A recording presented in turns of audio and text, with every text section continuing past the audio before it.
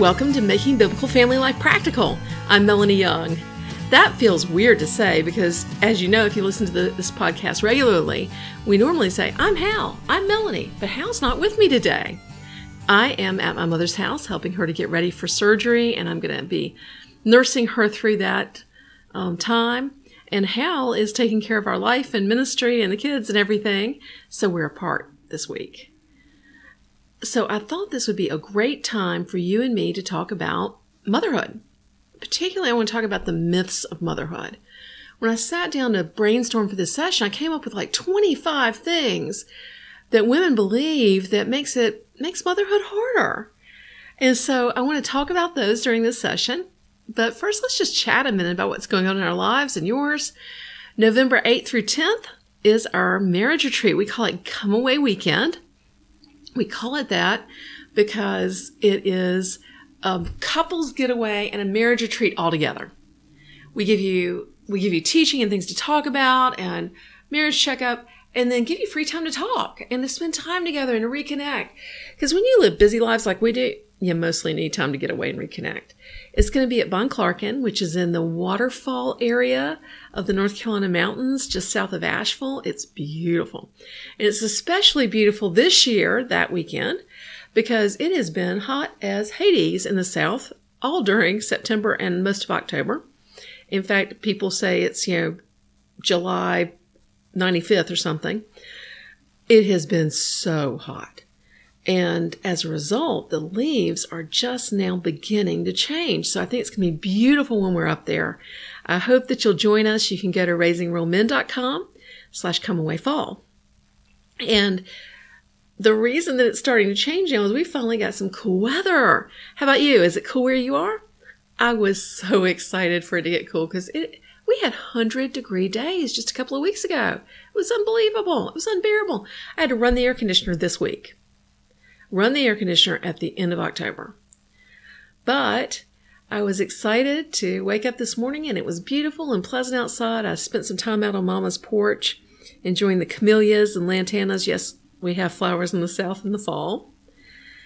And just enjoying the cool weather. I hope that it'll stick around and we'll have at least a little bit of fall before winter comes. Winter's kind of a sloppy, wet time where we live. Rain and fog and not very pleasant. Anyway, very little snow.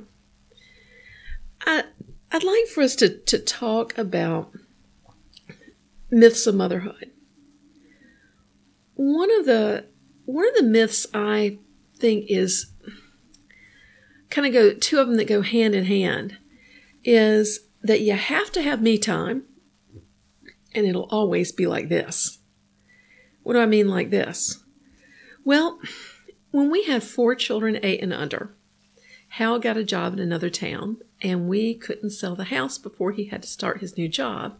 So we had the less than brilliant idea of me and the children staying at the old house and showing it, and Hal moving down where we were going to be living and starting his job. It was horrible. It was a nightmare.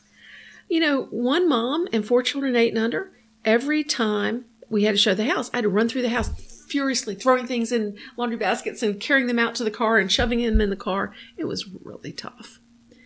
And it was discouraging too. I remember one of our children could not fall asleep at night. It was the third. And so the older 2 would go to sleep pretty easily. I would finally nurse the baby down, get him settled down, and sneak out of the bed and go in there and check. And my toddler would be lying there wide awake. Feet flailing, looking at his feet, talking to himself. And I remember sitting there and just praying, just crying out in my heart, Father, please let this child sleep. He took forever to get to sleep, and I would be a nervous wreck by the time he finally fell asleep. And I just didn't feel good about going to sleep with him still awake because, we have stairs and our bedrooms are upstairs, and he was really little, and I don't know. But anyway, he wasn't in a crib. He was in a toddler bed. Anyway, I would finally get him to sleep. And then I would go downstairs and bake myself brownies and play video games until I calmed down enough to sleep because it would be so nerve-wracking getting him to sleep. I was exhausted. I was utterly exhausted. And I think that we have a tendency to think that our lives will always be the way they are right this minute. I remember thinking, I can't live like this. I can't do this. It was a very short time. Eventually we decided, we're just going to clean the house really well and we're going to close it up and we're going to move down there and live with our parents or something for a month or two till it sells. It all worked out. It was fine. And I think now I look, my life is so drastically different now. That little guy who wouldn't go to sleep, now he's a father. And the one that was a baby is away at college. All those kids that were in my house now are grown and gone. Now we still have some still left at home. They're younger siblings who weren't even alive back then. But my life is drastically different. We've got all teens. They can handle most of their schoolwork on their own.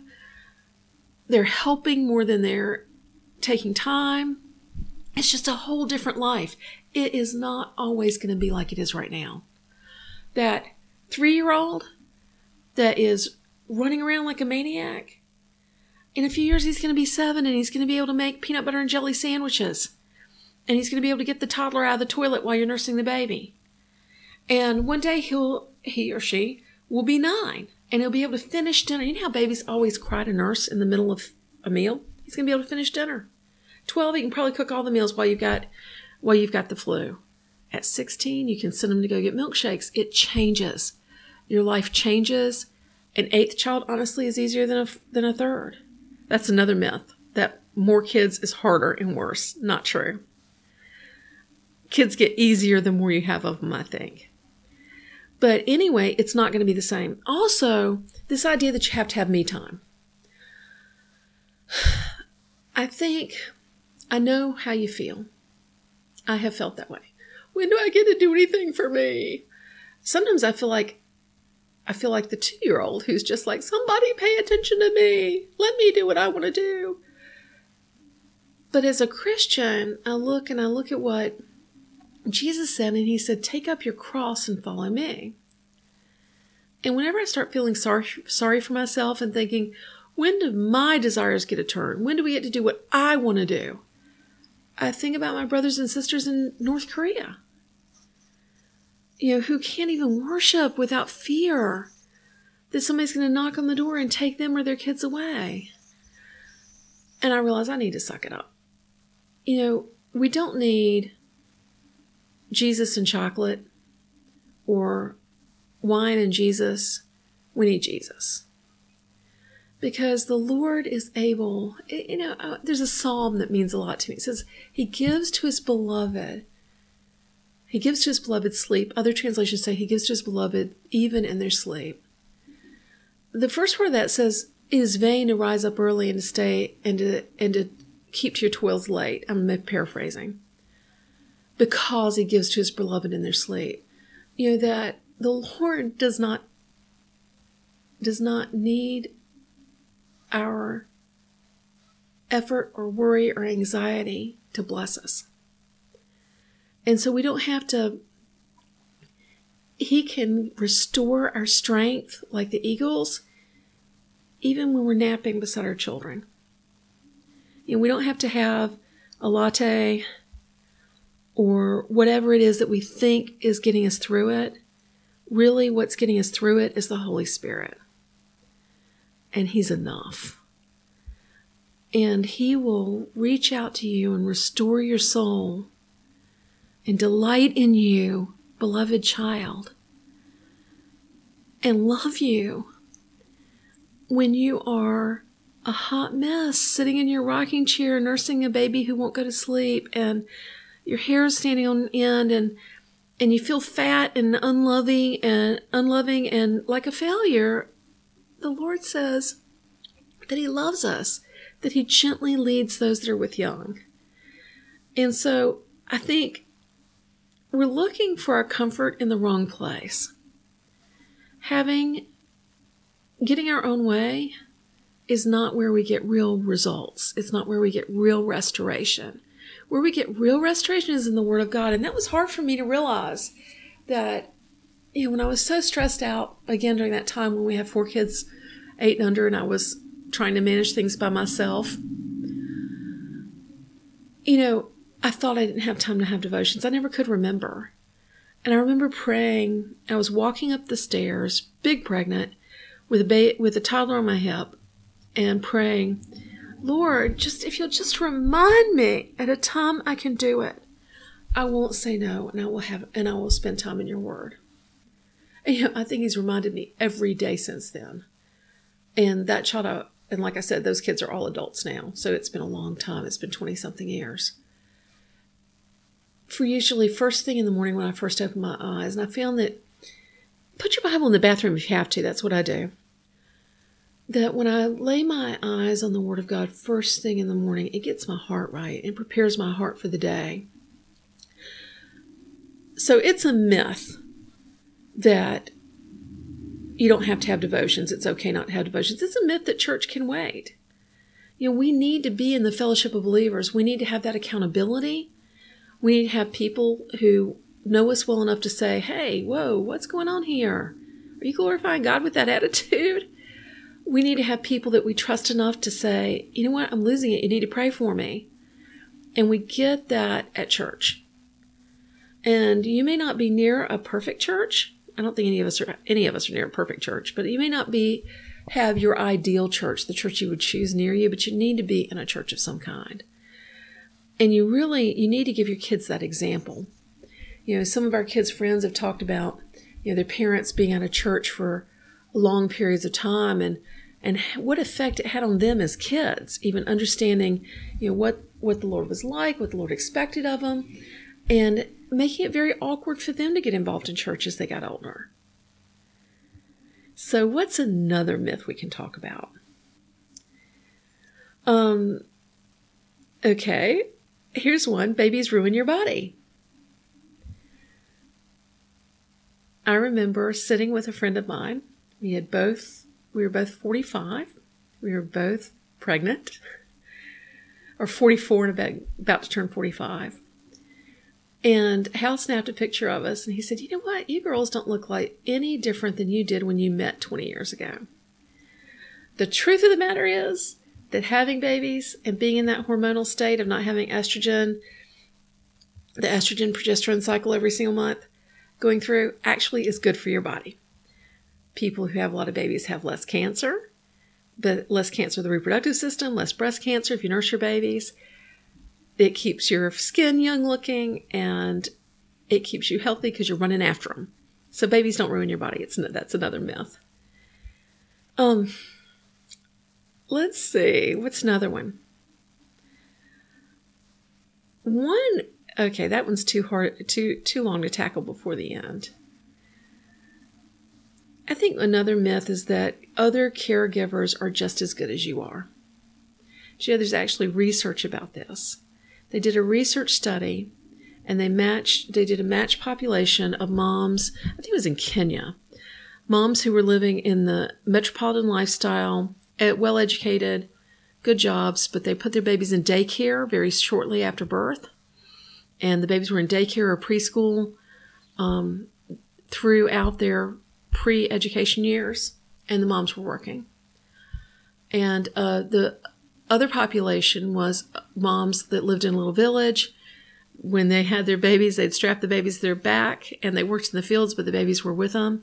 The children played at their feet as they were working. They were with their moms until they went to school. Fascinating. But the children who were with their mothers, even working with their mothers, but with their mothers, outstripped the others on every measure, educationally, socially. They were more likely to be successful academically. They were more likely to be successful socially. They were less likely to get in trouble with the law, less likely to have negative social things such as joining gangs. That time, and you think, wait, that these moms were educated and these kids were being cared for by professionals. Y'all, no professional can be what you are, and that's their mama. And so it's a myth that other caregivers are as good as you are, because nobody can take your place. Now, we'll be back in just a minute to talk about some things about the teen years and about eating organically and all sorts of interesting things. After the break, we're going to thank our sponsor for just a moment.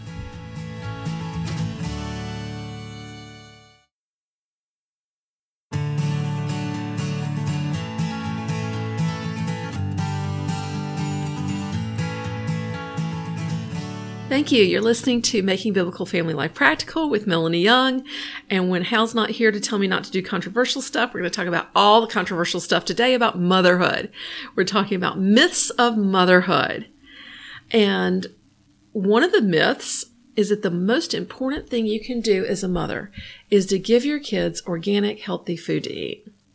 Now, hang on. I know you're thinking, now, wait a minute.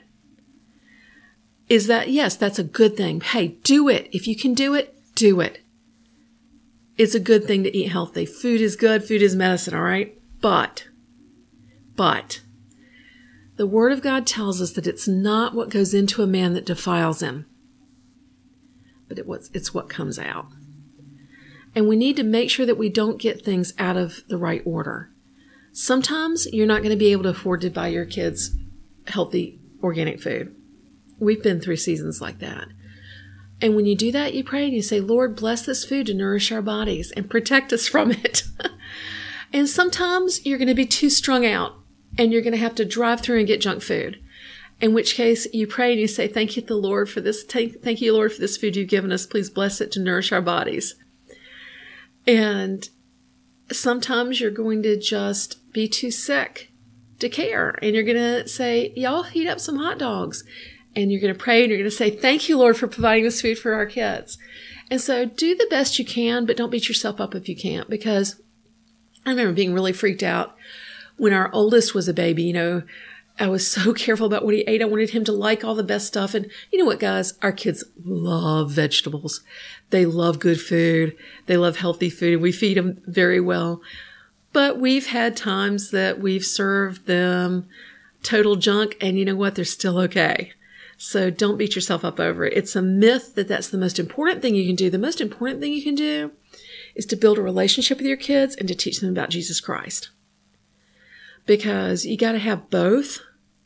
You've got to have a relationship with them, and in order for them to listen to you, and you've got to disciple them and teach them what's right. And that's one of the myths too, that being strict is more important than building relationship. And the other side of that myth is that being gentle is more important than teaching right and wrong. You know, that the truth of the matter is you've got to teach right and wrong in the context of relationship. And that means you got to find a balance. You have to find a way to let your kids know that they can trust you and that you really have their best interest at heart and that you love them. And more than that, that you like them, that you enjoy them, that you care about them, that you're grateful God gave them to you. And when you talk about Jesus in the context of that kind of relationship, they want to hear it. They want to know what makes their mama that way. And so you got to teach them right from wrong, but you got to do it in the context of relationship. Okay, here's another myth. The teen years are horrible. I remember walking with the kids, two of them in a double stroller, one hanging on to each side, sweat rolling down my back. We were at the zoo, and the animals were way smarter than we were. They were hiding from the heat, and we didn't see an animal at all. And it was an awful day. And the kids were whiny, and I was whiny, and a mom looked at me and she said, honey, you think it's hard now. Wait till they're teens. And I just thought, then shoot me. I can't do any harder than this. It's impossible. What I didn't know is that, yeah, the teens can be really brutally hard, but they don't have to be. I think a lot of parent-child relationships are broken during the preteen years, and when they are, the teen years tend to get worse and worse. Listen, when your relationship with your child is broken, things get bad quick because they've got no motivation to please you. They've got no motivation to do what's right. But if you can get through those preteen years with your relationship intact, or if you can rebuild a relationship with your teens, the teens can be wonderful. You know, our 6th and 7th child are in that stage right now, and it's great. We're having a blast. There's so much fun. And so it's a myth that the teen years have to be horrible. They don't have to be horrible. They can be. But if you see them getting horrible, then step back and work on relationship. And we've got some podcasts about that. Our book, No Longer Little, talks about that at length, if you don't have that. But you need to work on relationship if the teen years are horrible. Because when they leave home, that's all you got. It's a myth that you're missing something by being with your kids, by staying with them and homeschooling them and working from home instead of away from them, or spending all the time you can get with them. You know, I've noticed watching television programs lately. I watch Netflix or Amazon Prime Video sometimes while I'm working on finances because it uses 2 parts of my brain. I'm very easily distracted if I don't have enough input. And I've noticed that in every single one of them recently, if there is a crisis where 2 people love each other, but the job is a problem, in every single one of them, the woman decides, and everything made in the past 10 years, the woman decides, no, my career is more important. I'm going to sacrifice the relationship. And it breaks my heart. Because there are seasons, folks. There are seasons of life. And these years that you have with your children when they're growing up are absolutely irreplaceable. When they leave home, if you don't have a good relationship with them, you don't have kids. I mean, they won't call you. They won't come see you. You can't make them. And the memories you build during those years at home, they're critically important. You know, Hal and I could not have done what we do, traveling all over the world and speaking, when our kids were little. And I decided I was going to stay with our children and I was going to raise them. By the time we had teens and adults and teens and littles 10 years ago when we started this ministry, it was easier because we could speak and we hand the baby and the toddler to teens to help us. We had help. And so what is impossible without sacrificing your family when they're all little is very possible and doable as they get older. And now 5 of our kids are adults. We only have 3 at home. And we're living a whole different life. I can say, oh, Gus, sorry, my mama needs me for a few days. See y'all in a few days. And walk out the door and everybody's fine. And so you are not missing anything. In fact, it's the people who aren't where you are that are missing things. You are seeing the first. You're there when they need a kiss. You're there when they ask about the Lord. You're not missing a thing. And so don't get discouraged about that. You know, another myth similar to the me time is you have to have dates. You have to have vacations. Again, it's seasons of life, honey.